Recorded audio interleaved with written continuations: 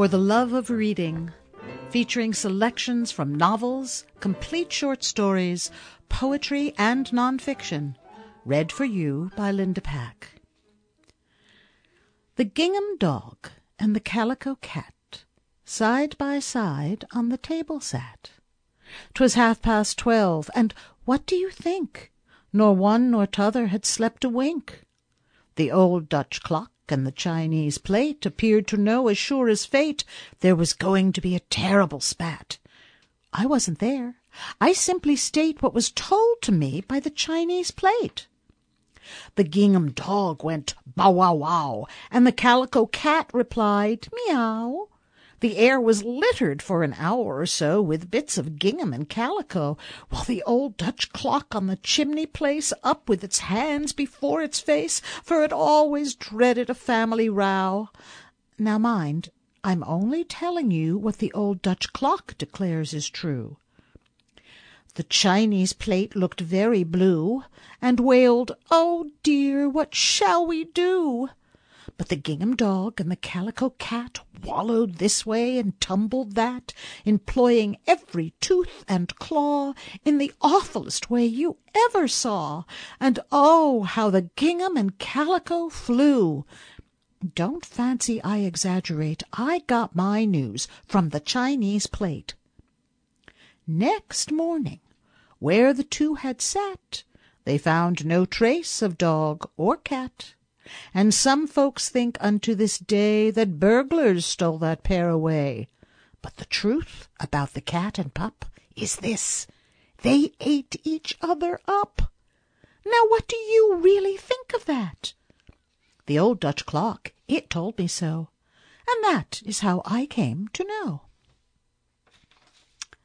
That poem is called The Duel, and it pretty much defines the eternal and perhaps mythical struggle between dogs and cats. So I'm going to read to you some great tales of cats and dogs, and perhaps we'll find out who wins. The Duel, that poem by Eugene Field, was written in 1894. Eugene Field was an American who lived in the Midwest, but he had in common with all of the authors in this program the very British Rudyard Kipling, Monsieur Théophile Gautier of France, and that peripatetic genius O. Henry, that they were all professional writers whose careers included poetry, journalism, short stories, plays, novels, and literary criticism. Each of these men was awesomely prolific and a master of style. They were roughly contemporaries, publishing around the same time, in the middle of the 1800s and the early 1900s, except for one, a medieval Irish monk, anonymous, but he surely was also literally a man of letters. Rudyard Kipling was among the British Empire's most famous and popular authors.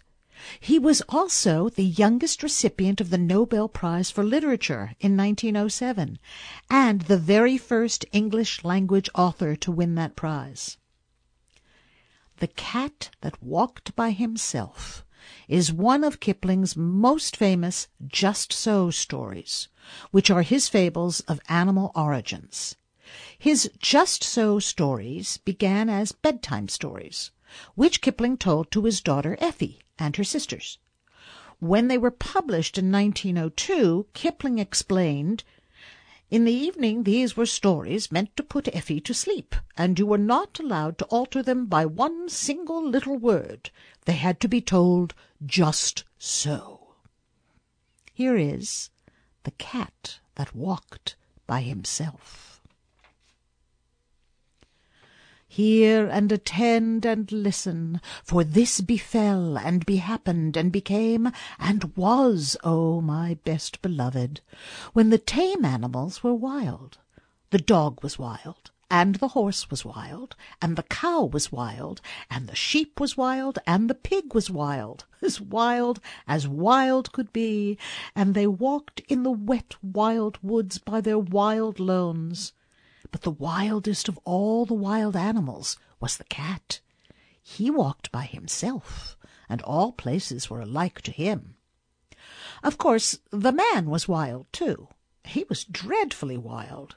He didn't even begin to tame until he met the woman, and she told him that she did not like living in his wild ways. She picked out a nice dry cave, instead of a heap of wet leaves, to lie down in, and she strewed clean sand on the floor, and she lit a nice fire of wood at the back of the cave, and she hung a dried wild horse skin, tail down, across the opening of the cave, and she said, "Wipe your feet, dear, when you come in, and now we'll keep house." That night, best beloved, they ate wild sheep roasted on the hot stone, and flavored with wild garlic and wild pepper, and wild duck stuffed with wild rice, and wild fenugreek and wild coriander, and marrow bones of wild oxen, and wild cherries and wild grenadillas. Then the man went to sleep in front of the fire, ever so happy, but the woman sat up, combing her hair. She took the bone of the shoulder of mutton, the big fat blade bone, and she looked at the wonderful marks on it, and she threw more wood on the fire, and she made a magic. She made the first singing magic in the world. Out in the wet wild woods all the wild animals gathered together where they could see the light of the fire a long way off, and they wondered what it meant. Then Wild Horse stamped with his wild foot and said, "Oh, my friends, and oh, my enemies, why have the man and the woman made that great light in that great cave, and what harm will it do us?" Wild Dog lifted up his wild nose and smelled the smell of roast mutton and said, "I will go up and see and look and say, for I think it is good. Cat, come with me." "Nanny," said the cat, "I am the cat who walks by himself, and all places are alike to me. I will not come." "Then we can never be friends again," said Wild Dog, and he trotted off to the cave. But when he had gone a little way, the cat said to himself, "All places are alike to me. Why should I not too go and see and look and come away at my own liking?" So he slipped after Wild Dog softly, very softly, and hid himself where he could hear everything. When Wild Dog reached the mouth of the cave, he lifted up the dried horse skin with his nose and sniffed the beautiful smell of roast mutton, and the woman, looking at the blade bone, and laughed and said, "Here comes the first. Wild thing out of the wild woods, what do you want?" Wild Dog said, "Oh, my enemy and wife of my enemy, what is that smells so good in the wild woods?" Then the woman picked up a roasted mutton bone and threw it to Wild Dog and said, "Wild thing out of the wild woods, taste and try." Wild Dog gnawed the bone, and it was more delicious than anything he had ever tasted, and he said, "Oh, my enemy and wife of my enemy, give me another." The woman said, "Wild thing out of the wild woods, help my man to hunt through the day and guard this cave at night, and I will give you as many roast bones as you need." "Ah," said the cat, listening, "this is a very wise woman, but she is not so wise as I am." Wild Dog crawled into the cave and laid his head on the woman's lap and said, "Oh, my friend and wife of my friend, I will help your man to hunt through the day, and at night I will guard your cave." "Ah," said the cat, listening, "that is a very foolish dog." And he went back through the wet wild woods, waving his wild tail and walking by his wild lone. But he never told anybody. When the man waked up, he said, "What is Wild Dog doing here?"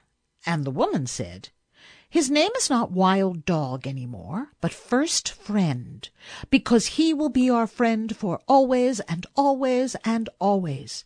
Take him with you when you go hunting." Next night The woman cut great green armfuls of fresh grass from the water meadows and dried it before the fire, so that it smelt like new-mown hay, and she sat at the mouth of the cave and plaited a halter out of horsehide, and she looked at the shoulder of mutton bone, at the big broad blade bone, and she made a magic. She made the second singing magic in the world. Out in the wild woods all the wild animals wondered what had happened to Wild Dog, and at last Wild Horse stamped with his foot and said, "I will go and see why Wild Dog has not returned. Cat, come with me." "Nanny," said the cat, "I am the cat who walks by himself, and all places are alike to me. I will not come." But all the same he followed Wild Horse softly, very softly, and hid himself where he could hear everything. When the woman heard Wild Horse tripping and stumbling on his long mane, she laughed and said, "Here comes the second. Wild thing out of the wild woods, what do you want?" Wild Horse said, "Oh, enemy and wife of my enemy, where is Wild Dog?" The woman laughed and picked up the blade bone and looked at it and said, "Wild thing out of the wild woods, you did not come here for Wild Dog, but for the sake of this good grass." And Wild Horse, tripping and stumbling on his long mane, said, "That is true. Give it me to eat." The woman said, "Wild thing out of the wild woods, bend your wild head and wear what I give you, and you shall eat the wonderful grass 3 times a day." "Ah," said the cat, listening, "this is a clever woman, but she is not so clever as I am." Wild Horse bent his wild head, and the woman slipped the plaited hide halter over it, and Wild Horse breathed on the woman's feet and said, "Oh, my mistress and wife of my master, I will be your servant for the sake of the wonderful grass." "Ah," said the cat, listening, "that is a very foolish horse." And he went back through the wet wild woods, waving his wild tail, and walking by his wild lone. But he never told anybody. When the man and the dog came back from hunting, the man said, "What is Wild Horse doing here?"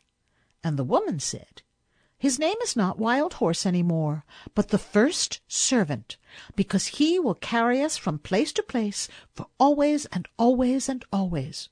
Ride on his back when you go hunting." Next day, holding her wild head high, that her wild horns should not catch in the wild trees, Wild Cow came up to the cave, and the cat followed, and hid himself just the same as before. And everything happened just the same as before, and the cat said the same things as before, and when Wild Cow promised to give her milk to the woman every day in exchange for the wonderful grass, the cat went back through the wet wild woods waving his wild tail and walking by his wild lone just the same as before. But he never told anybody. And when the man and the horse and the dog came home from hunting and asked the same questions as before, the woman said, "Her name is not Wild Cow any more, but the giver of good food.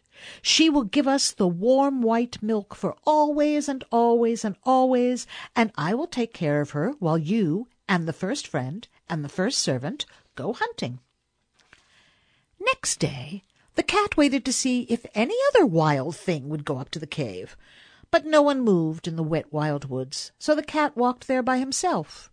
And he saw the woman milking the cow, and he saw the light of the fire in the cave, and he smelt the smell of the warm white milk. Cat said, "Oh, enemy and wife of my enemy, where did Wild Cow go?" The woman laughed and said, "Wild thing out of the wild woods, go back to the woods again, for I have braided up my hair, and I've put away the magic blade bone, and we have no more need of either friends or servants in our cave." Cat said, "I am not a friend, and I am not a servant. I am the cat who walks by himself, and I wish to come into your cave." Woman said, "Then why did you not come with first friend on the first night?"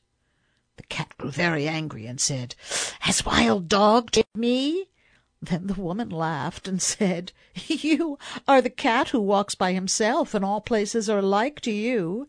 You are neither a friend nor a servant. You have said it yourself. Go away and walk by yourself in all places alike."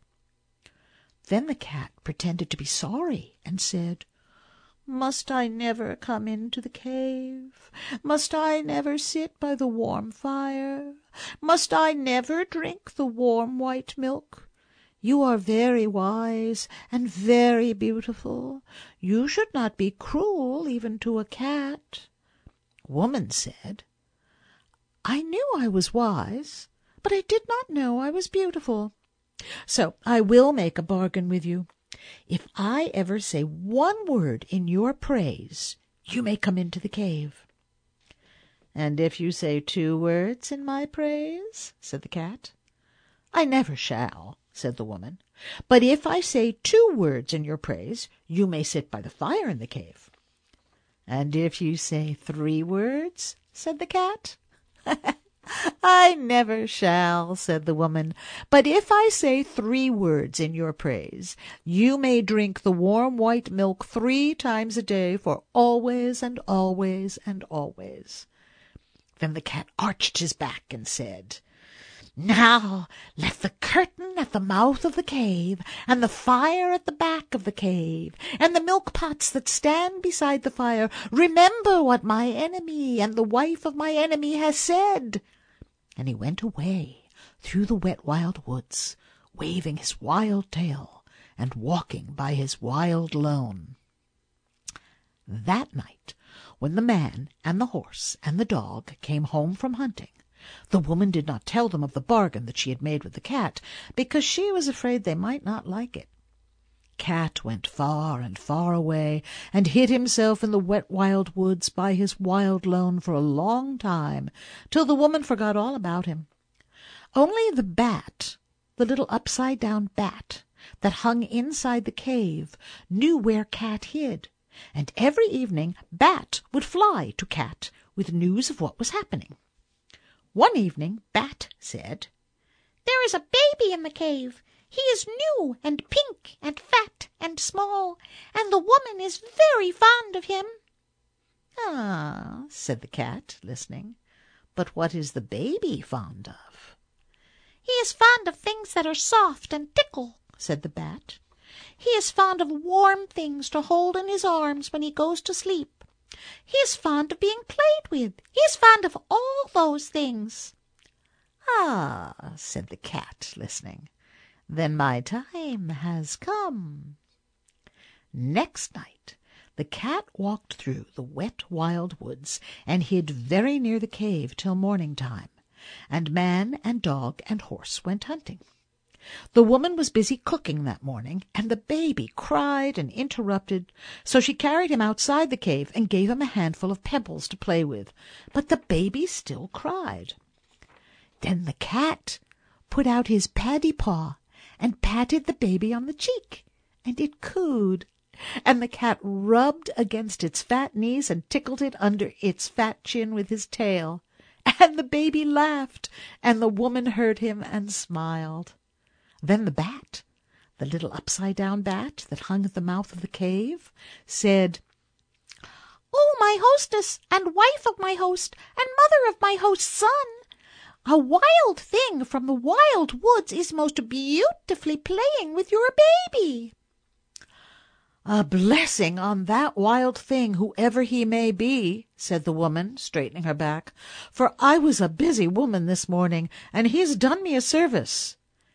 That very minute and second, best beloved, the dried horse-skin curtain that was stretched tail down at the mouth of the cave fell down, whoosh, because it remembered the bargain she had made with the cat.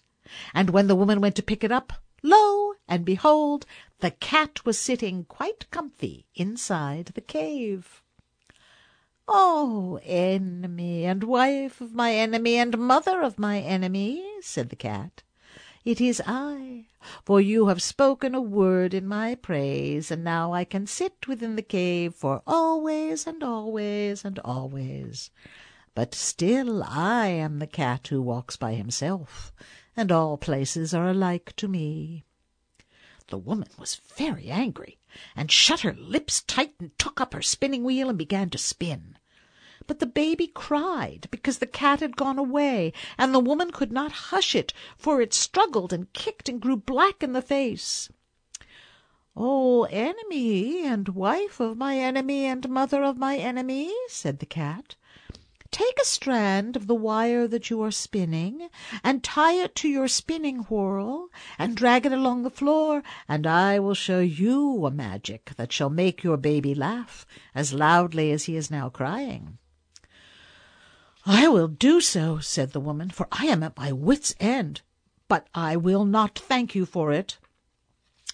She tied the thread to the little clay spindle whorl and drew it across the floor, and the cat ran after it and patted it with its paws, and rolled head over heels, and tossed it backwards over his shoulder, and chased it between his hind legs, and pretended to lose it, and pounced down upon it again, till the baby laughed as loudly as it had been crying, and scrambled after the cat, and frolicked all over the cave till it grew tired, and settled down to sleep with the cat in its arms. "Now," said the cat, "I will sing the baby a song that shall keep him asleep for an hour." And he began to purr, loud and low, low and loud, till the baby fell fast asleep. The woman smiled as she looked down upon the two of them and said, "That was wonderfully done. No question but you are a very clever, O cat." That very minute and second, best beloved, the smoke of the fire at the back of the cave came down in clouds from the roof, poof, because it remembered the bargain she had made with the cat, and when it had cleared away, lo and behold, the cat was sitting quite comfy close to the fire.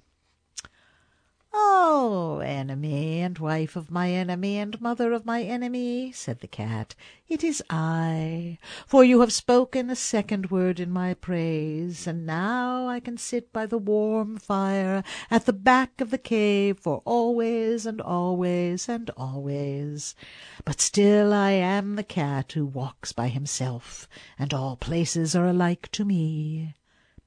Then the woman was very, very angry, and let down her hair, and put more wood on the fire, and brought out the broad blade bone of the shoulder of mutton, and began to make a magic that should prevent her from saying a third word in praise of the cat. It was not a singing magic, best beloved, it was a still magic, and by the cave grew so still that a little wee mouse crept out of a corner and ran across the floor. "Oh, enemy and wife of my enemy and mother of my enemy," said the cat, "is that little mouse part of your magic?" "Oh, gee, no indeed," said the woman, and she dropped the blade bone and jumped up on the footstool in front of the fire and braided up her hair very quick, for fear that the mouse should run up it. "Ah," said the cat, watching, "then the mouse will do me no harm if I eat it?" "No," said the woman, braiding up her hair. "Eat it quickly, and I will be ever grateful to you." The cat made one jump and caught the little mouse, and the woman said, "100 thanks. Even the first friend is not quick enough to catch little mice as you have done. You must be very wise."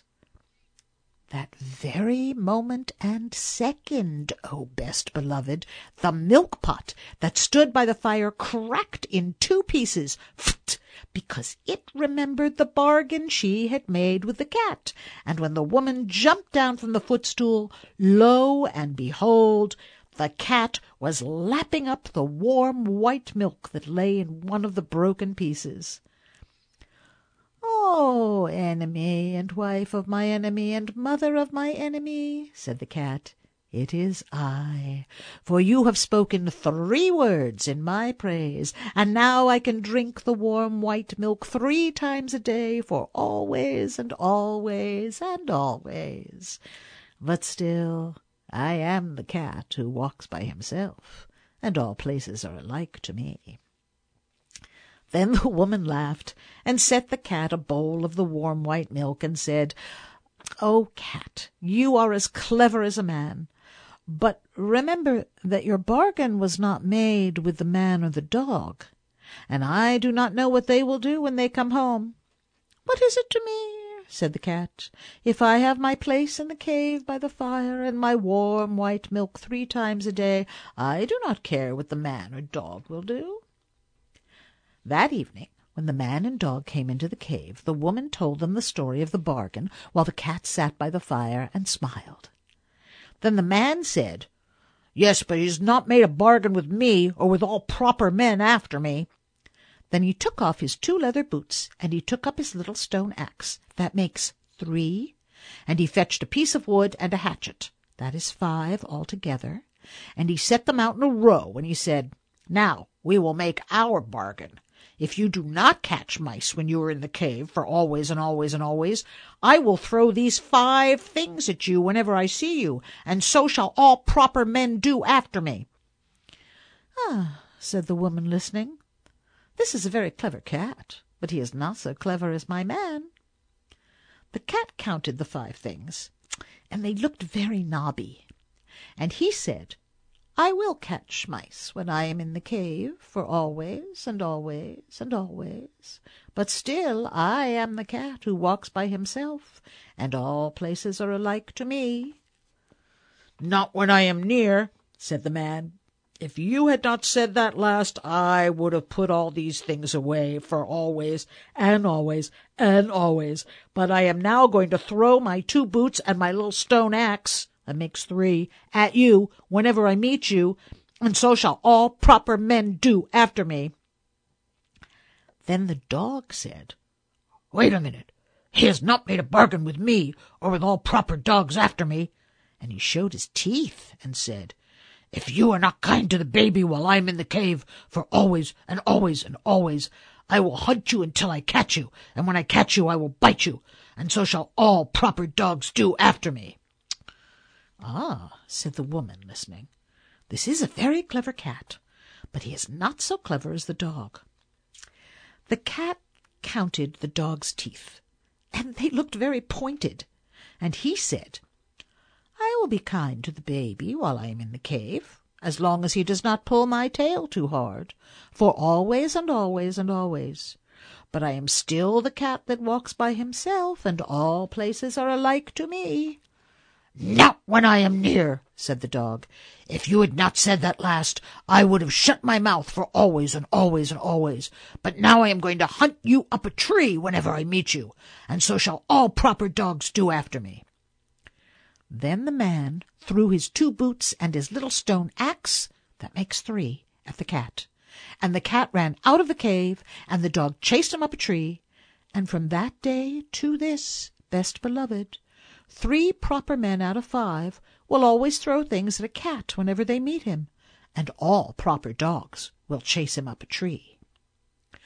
But the cat keeps his side of the bargain too. He will kill mice, and he will be kind to babies when he is in the house, just so long as they do not pull his tail too hard. But when he has done that, and between times, and when the moon gets up and night comes, he is the cat that walks by himself, and all places are alike to him. Then he goes out to the wet wild, or up the wet wild trees, or on the wet wild roofs, waving his wild tail, and walking by his wild lone. That was The Cat That Walked by Himself by Rudyard Kipling. Now here is a poem. The name of it is Pangor Bán, and it is a tender little poem that was written by an Irish monk in the 9th century. This monk at that time was in a Benedictine monastery on an island in the Rhine River. The poem that he wrote is inscribed in a volume of illustrated gospel called the Reichenau Primer, and it appears, the poem, randomly, amidst a transcript of St. Paul's epistles. It seems that the monk was distracted from his studying and copying by his white cat, which is what Pangorban translates to from the Old Irish. So although he was writing in Latin and reading in Latin, he wrote this poem in Old Irish. Observing his cat's labors, the monk was inspired to make up a little poem comparing his work to the cat's. If you want to see the original manuscript of the poem, it is preserved at St. Paul's Abbey in Austria. This abbey possesses one of the largest collections of art in Europe, as well as an extensive and important library of over 180,000 books and manuscripts from between the 5th and 18th centuries. This is Robin Flower's translation from the Old Irish of Pangorban.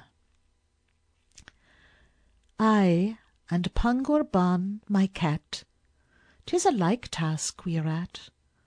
Hunting mice is his delight, hunting words I sit all night. Better far than praise of men 'tis to sit with book and pen. Pangor bears me no ill will, he too plies his simple skill.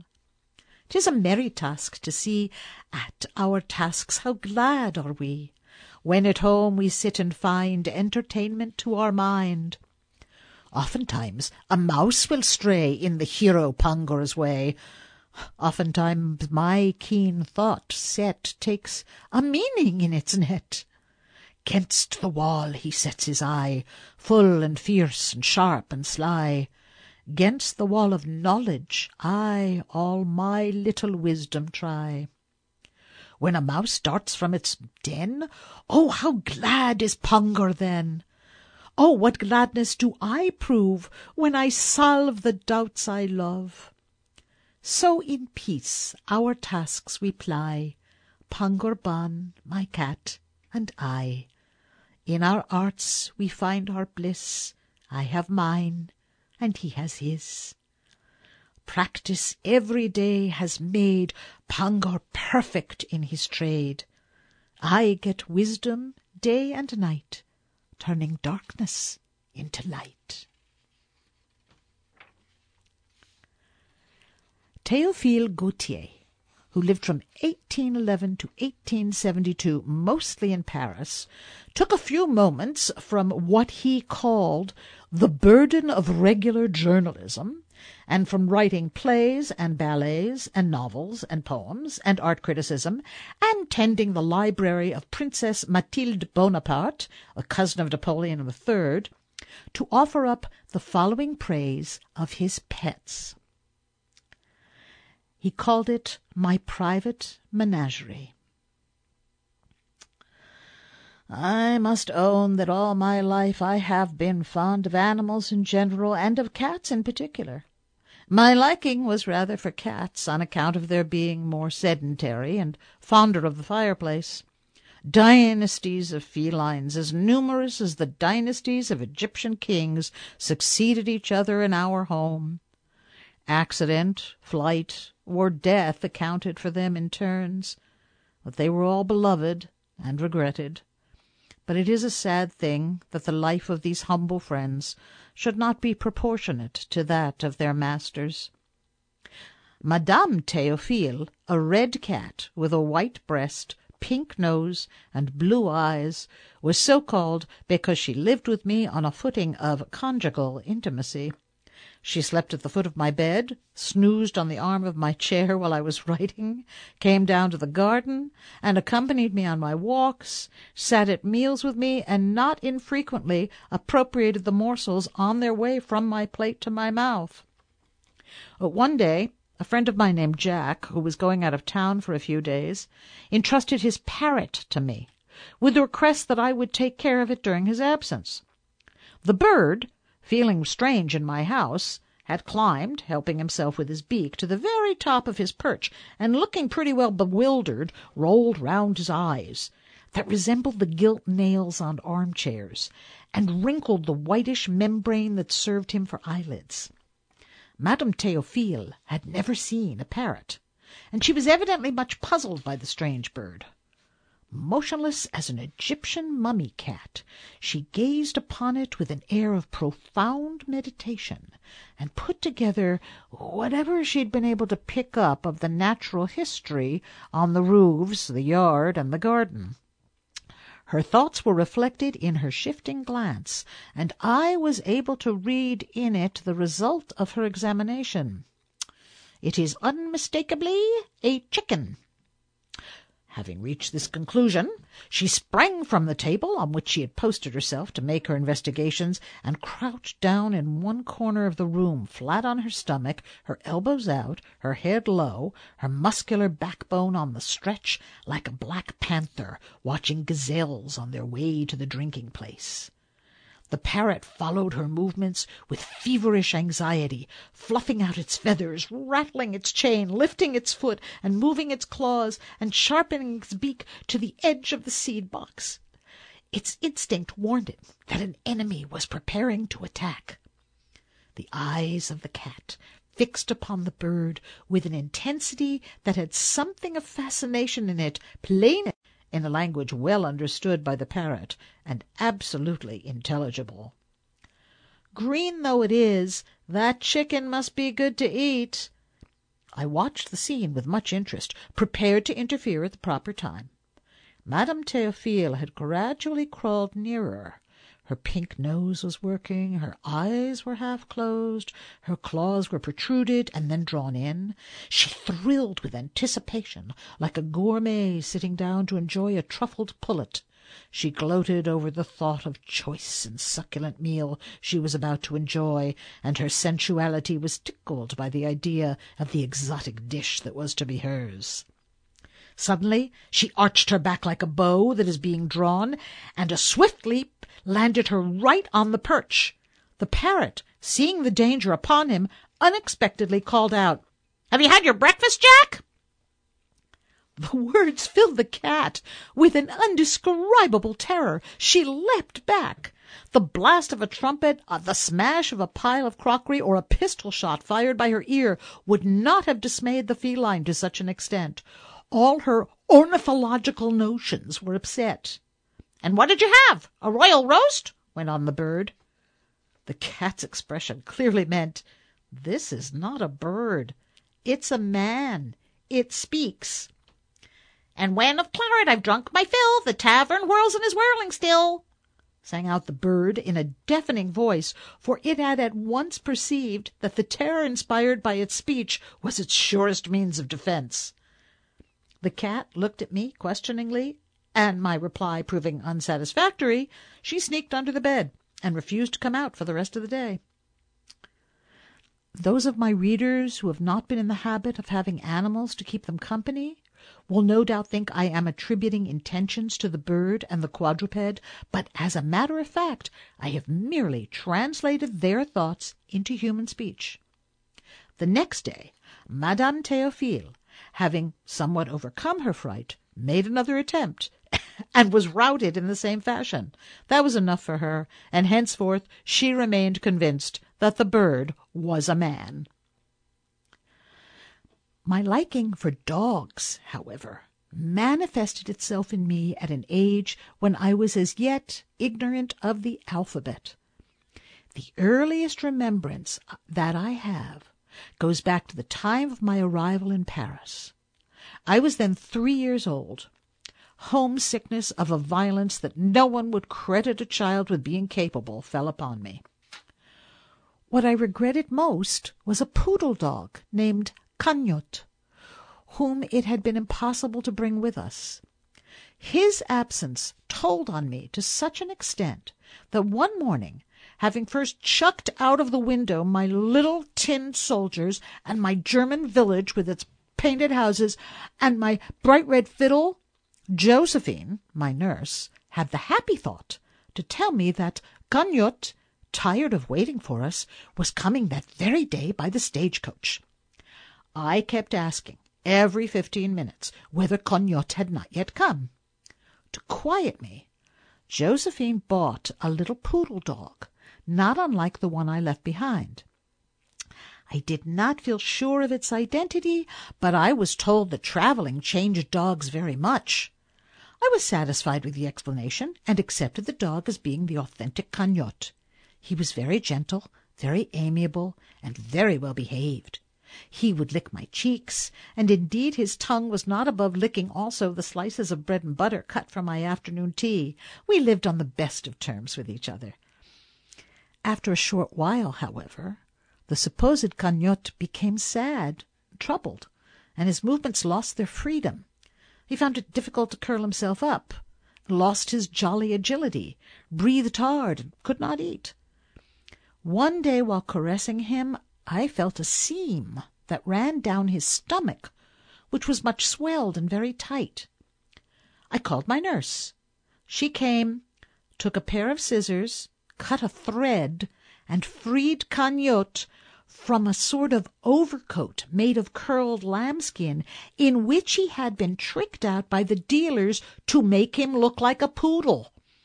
He'd grown fat, and that garment had been choking him. Once rid of this carapace, he appeared in all the ugliness of a street cur, a mongrel. He wagged his ears, stretched his limbs, and started romping joyously around the room, caring nothing about being ugly, so long as he was comfortable. His appetite returned, and he made up by his moral qualities for his lack of beauty. That was from Théophile Gautier's My Private Menagerie. O. Henry wrote more than 600 short stories. One of his collections, which was published in 1906, is titled The 4 Million. The title is a reference to the Gilded Age claim that there were only 400 people in New York City who really mattered. O. Henry responded to that famous piece of snobbery in his preface to The 4 Million, thusly: Not very long ago, someone invented the assertion that there were only 400 people in New York City who were really worth noticing. But a wiser man has arisen, the census taker, and his larger estimate of human interest has been preferred in marking out the field of these little stories of the 4 million. From that collection, here is Memoirs of a Yellow Dog, where O. Henry extends his human interest to include our canine companions. Well, I don't suppose it'll knock any of you people off your perch to read a contribution from an animal. Mr. Kipling and a good many others have demonstrated the fact that animals can express themselves in remunerative English, and no magazine goes to press nowadays without an animal story in it. But you needn't look for any stuck-up literature in my piece, such as Bearoo the Bear and Snakeoo the Snake and Tamanoo the Tiger in Jungle Books. A yellow dog that spent most of his life in a cheap New York flat, sleeping in a corner on an old sateen underskirt, the one she spilt port wine on at the Lady Longshoremen's banquet, mustn't be expected to perform any tricks with the art of speech. I was born a yellow pup. Date, locality, pedigree, and weight unknown. The first thing I can recollect, an old woman had me in a basket on Broadway and 23rd, trying to sell me to a fat lady. Old Mother Hubbard was boosting me to beat the band as a genuine Pomeranian, Hambletonian, Red Irish Cochin China Stoke Pogus Fox Terrier. From that moment I was a pet. Mamma's own Wootsy Squidlums. Say, gentle reader, did you ever have a 200-pound woman breathing a flavor of camembert and cheese and cheap perfume pick you up and wallop her nose all over you, remarking all the time, "Oh, who's oodlum, doodlum, woodlum, toodlum, bitsy, witsy, scoodlums?" From a pedigreed yellow pup, I grew up to be an anonymous yellow cur, looking like a cross between an Angora cat and a box of lemons. But my mistress never tumbled. She thought that the two primeval pups that Noah chased into the ark were but a collateral branch of my ancestors. It took 2 policemen to keep her from entering me at the Madison Square Garden for the Siberian Bloodhound Prize. And I'll tell you about that flat. The house was the ordinary thing in New York, paved with Parian marble in the entrance hall and cobblestones above the first floor. Our flat was 3, well, not flights, climbs up. My mistress rented it unfurnished and put in the regular things. 1903 antique upholstered parlor set, oil chromograph of geishas in a Harlem tea house, rubber plant, and husband. By serious, there was a biped I felt sorry for. He was a little man with sandy hair and whiskers a good deal like mine. Henpecked. Well, toucans and flamingos and pelicans all had their bills in him. He wiped the dishes and listened to my mistress tell about the cheap, ragged things the lady with the squirrel-skin coat on the 2nd floor hung out on her line to dry.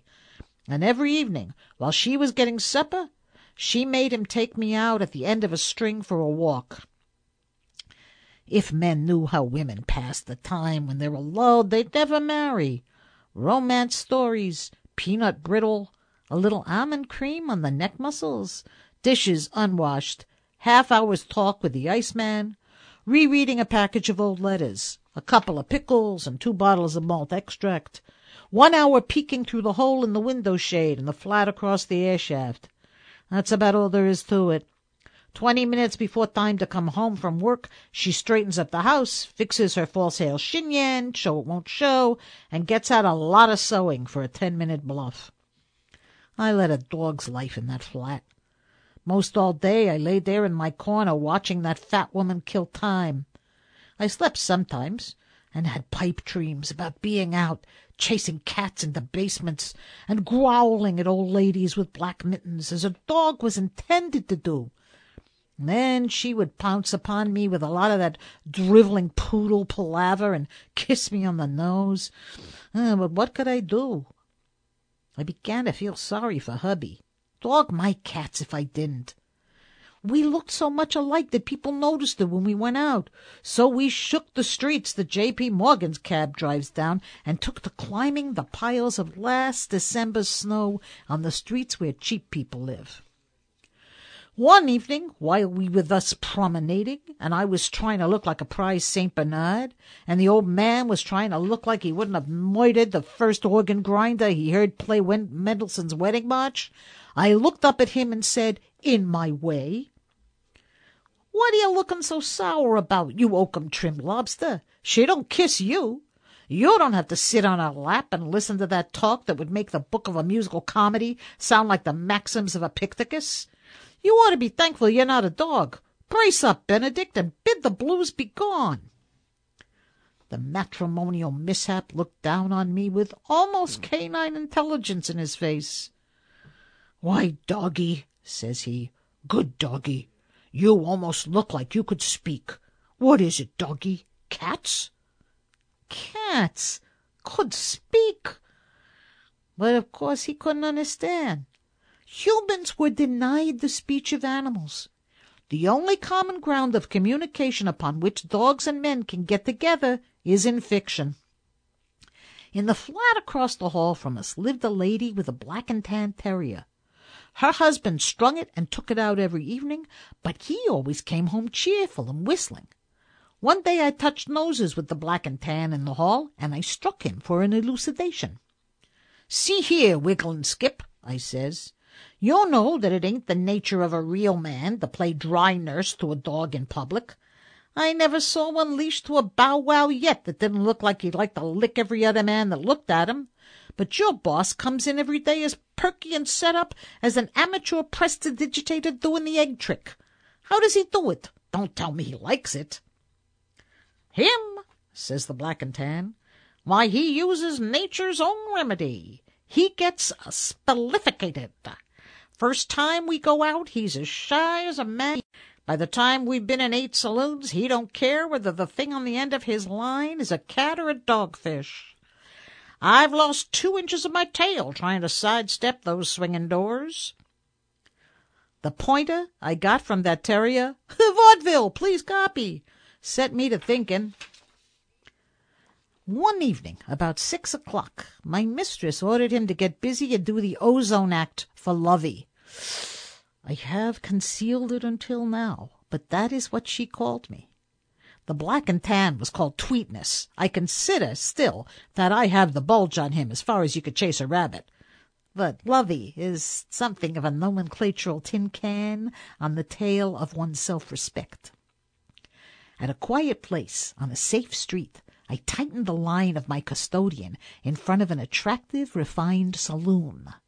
I made a deadhead scramble for the doors, whining like a dog in the press dispatches that lets the family know that little Alice is bogged down while gathering lilies in the brook.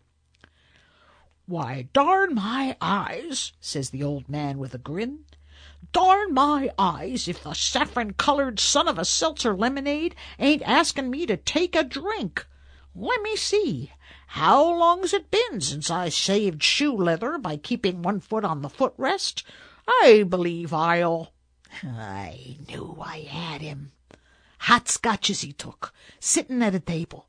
For an hour he kept the Campbells coming.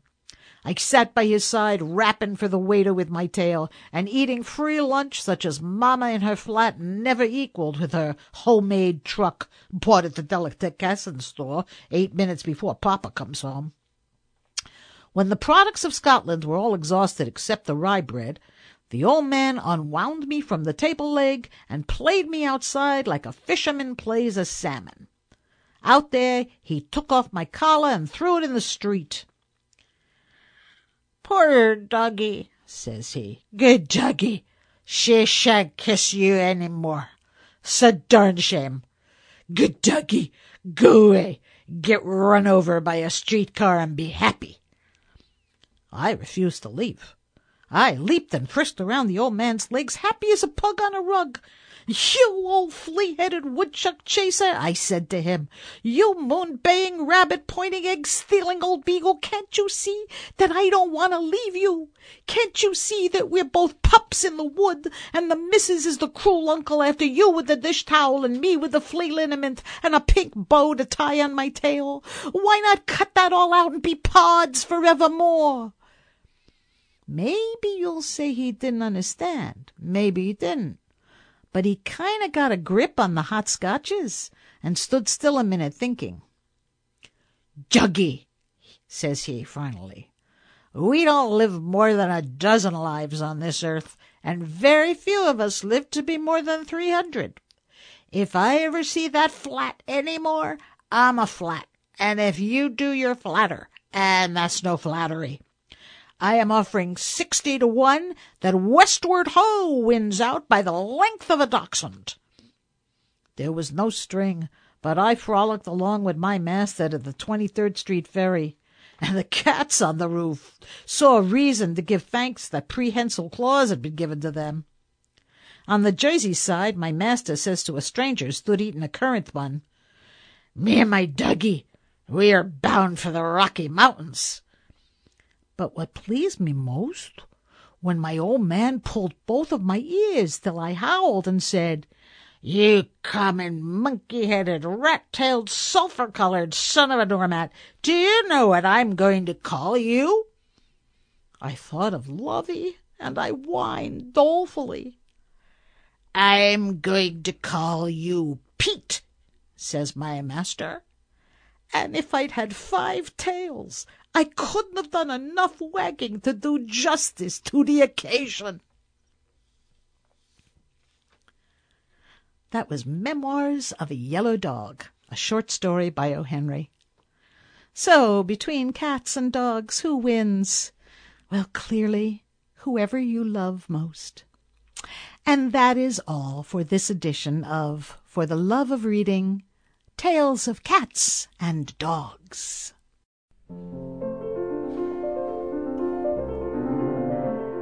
The material read on this edition of For the Love of Reading was selected, reviewed, edited, and performed by Linda Pack.